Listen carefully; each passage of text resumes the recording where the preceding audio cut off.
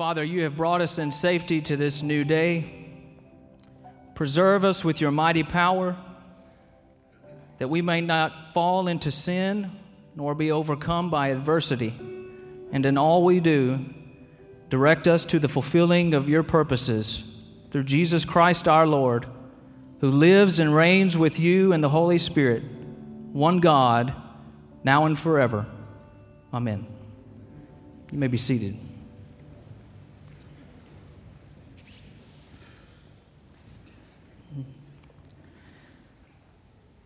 When we walk with the Lord in the light of His word, what a glory He sheds on our way. While we do His good will, He abides with us still, and with all who will understand then obey. Understand, then obey, for there's no other way to be happy in Jesus, but to understand, then obey. Wouldn't this be easier? Wouldn't it be easier to understand, then obey, than John Sammis's original words, trust and obey? Wouldn't it be easier when it comes to following Jesus, that Jesus lays it all out in front of you, whatever it is, and once you've been given sufficient explanation and have total understanding, then you move forward and obey. And yet, so often, this is not the way of Scripture, this is not the way of Jesus, and it will likely not be the way for you and me. Will you stand with me as we read Luke chapter 17, verses 11 to 19. Luke chapter 17, verses 11 to 19.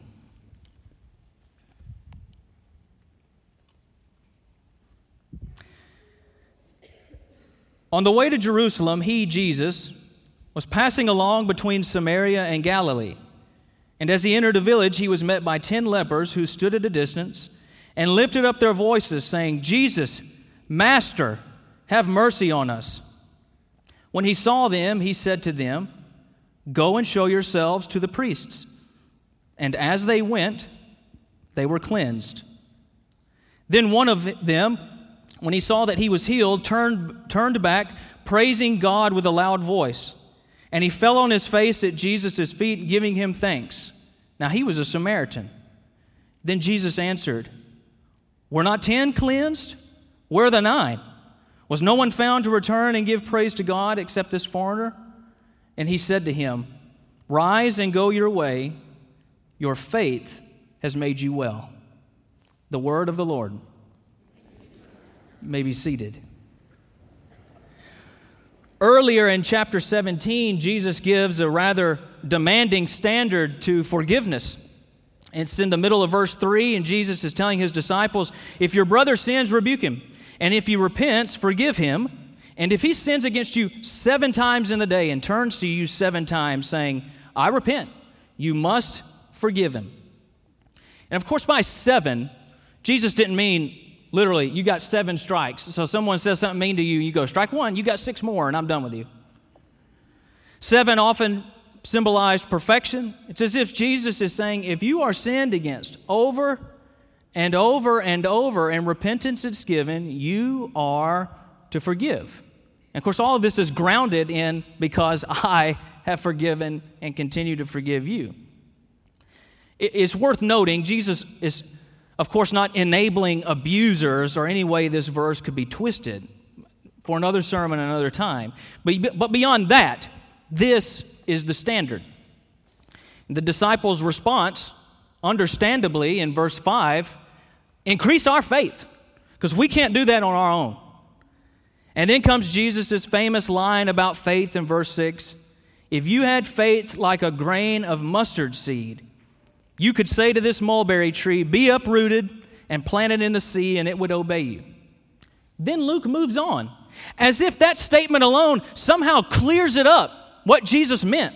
You can imagine the disciples going, okay, so is that a yes, you will increase our faith, or is that a no, you won't? I just need to know how to manage my expectations, Jesus.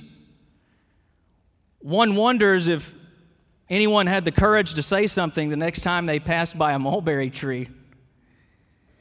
But Jesus then immediately begins a commentary in verses 7 to 10 on servants and masters, concluding in verse 10 with, "So you also, when you have done all that you were commanded, say, 'We are unworthy servants. We have only done what was our duty.'"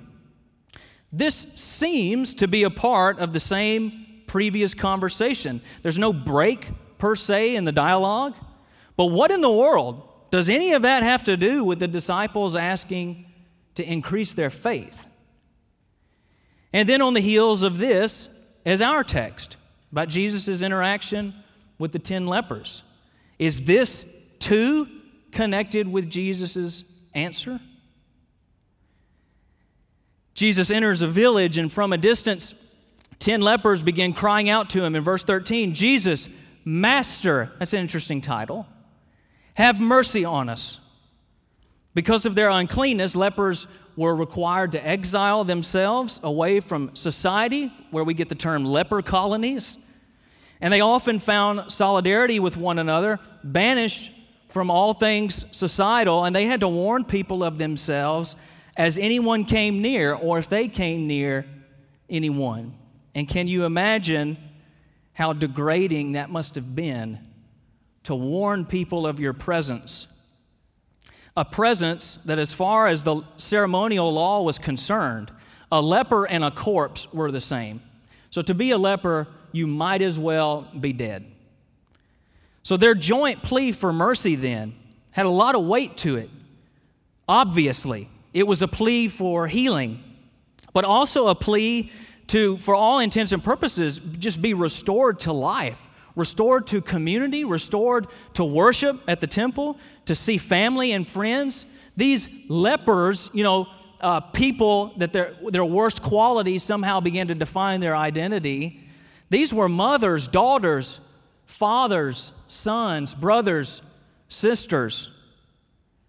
And so it was a plea for so much that the only way they knew how to sum it all up, and perhaps you've prayed similarly before, where the need is so great and so abundant, you don't even know how to say it all except for Jesus, please have mercy.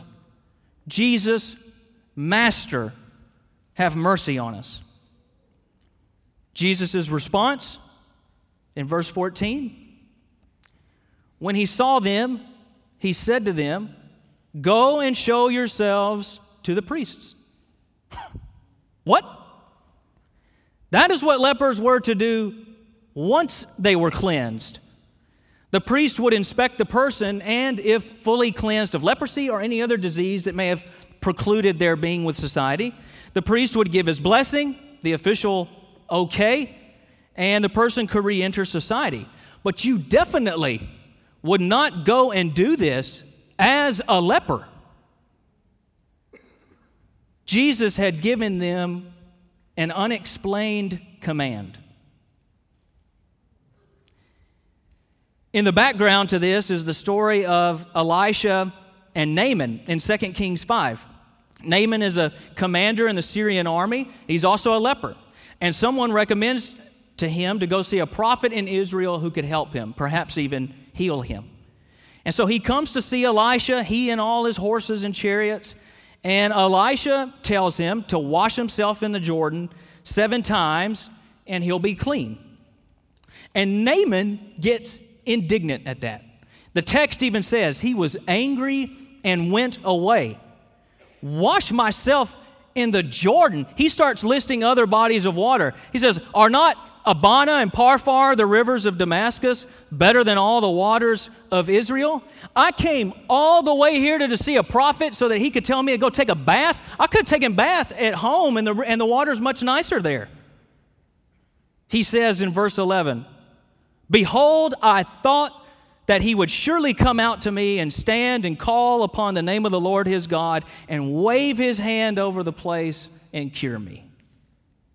Naaman had been given an unexplained command.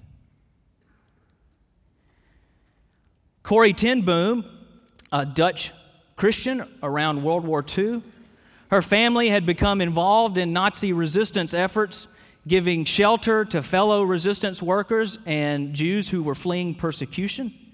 And her father, and older sister were eventually caught by the Gestapo and sent away to the Ravensbrück concentration camp. Both her father and her older sister, Betsy, died. Corrie was the only one to return back home to other members of her family who had survived. And she writes about her experiences in her book, The Hiding Place. And one episode in particular she writes about was an experience after the war.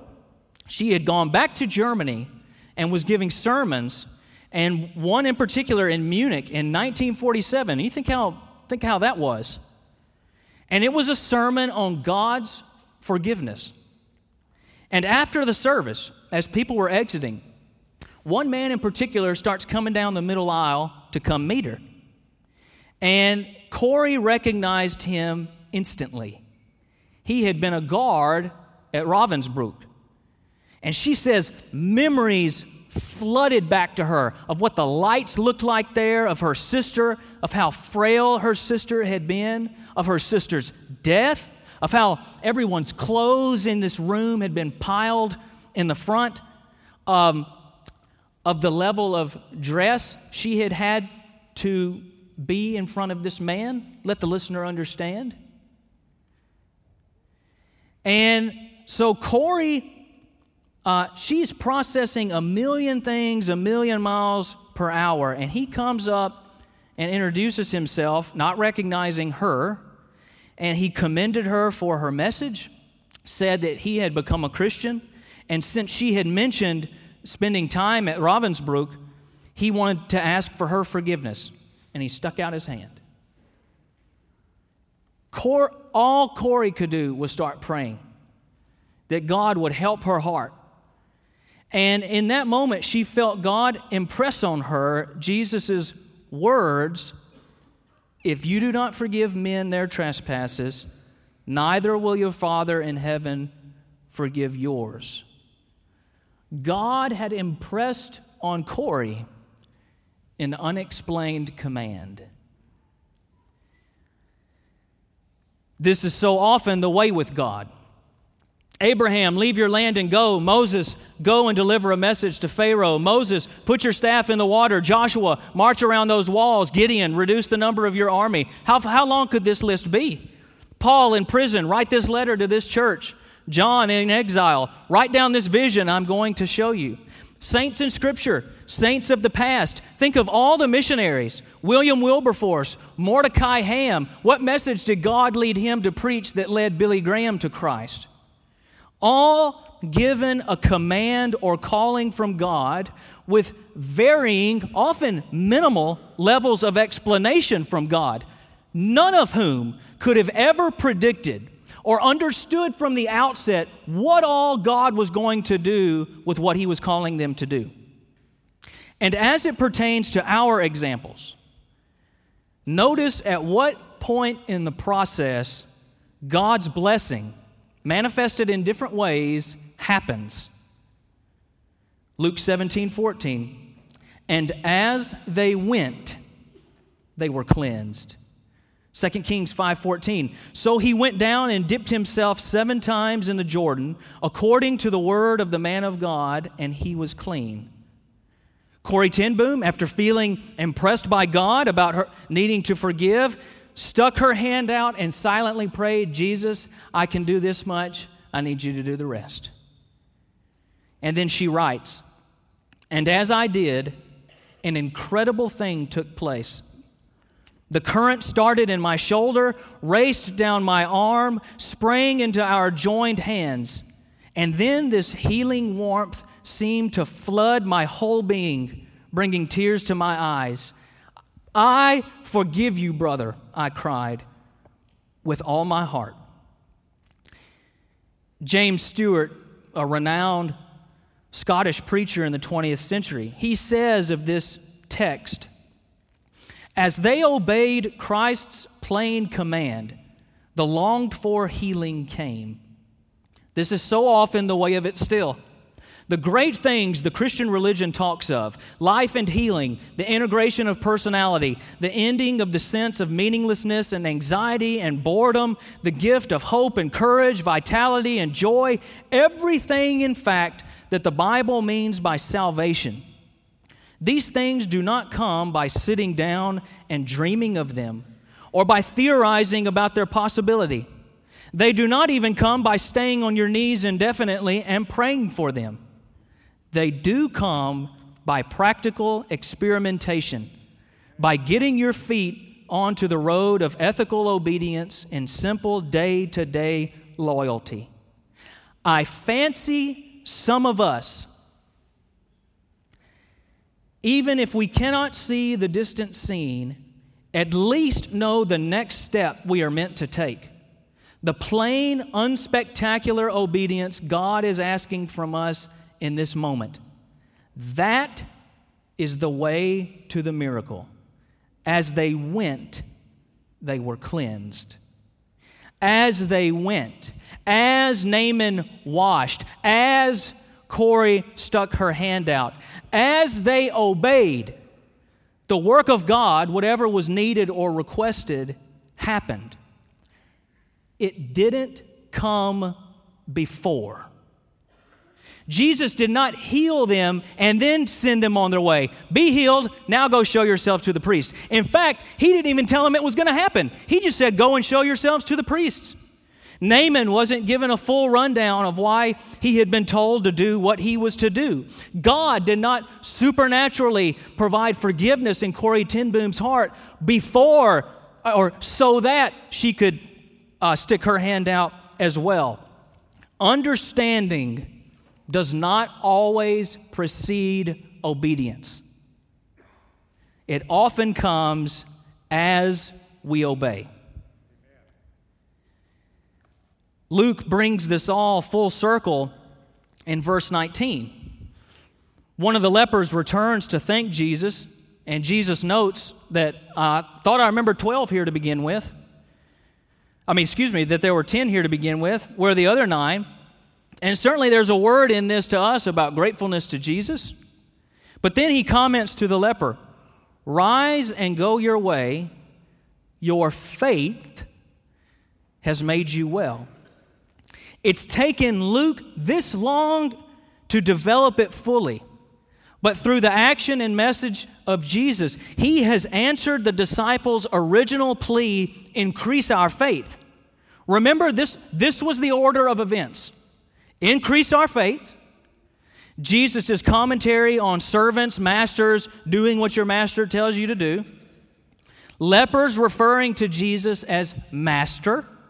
The lepers then doing what their master tells them to do. All of which Jesus commends as the lepers' faith. Luke and Jesus, their point in putting these things together is to say that faith is not so much some item that can increase or decrease in quantity. Thus, Jesus' comment about the sufficiency of mustard seed size faith. It's not so much some item that can increase or decrease in size as it is a disposition. It is a way of being. Faith is a verb, not a noun. It's not something you have. It is something you do, something you act with. In its simplest form, faith is doing what your master, Jesus, says. What is Jesus calling or commanding you to do? Perhaps commanding with little to no explanation. Unto what is he calling you to do by and with faith? If you're waiting first for the Lord to lay it all out for you, this will equal this, will equal this, will equal this. if you're waiting for a full understanding, if you're waiting for some logical explanation, you may be waiting on the very thing that will only come through doing what He's calling you to do. Not to mention, what might you miss out on? In joy, in amazement, in adventure, what all might you never learn about your Heavenly Father, your Savior, or the Holy Spirit because you never gave Him or yourself a chance to learn it? Because it's not just to what you're being led to. More importantly, it's who's leading you. Because if you're ever tempted to think, is this really possible? We are talking about Jesus, right?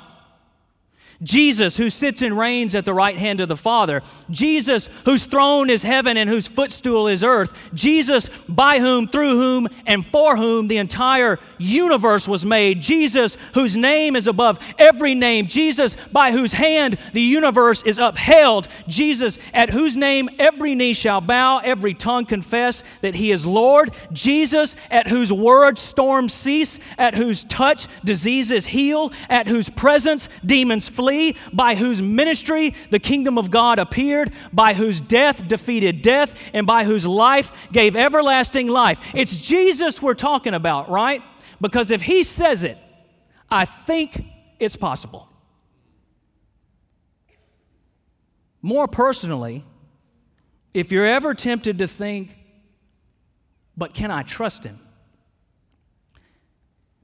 This is Jesus we're talking about.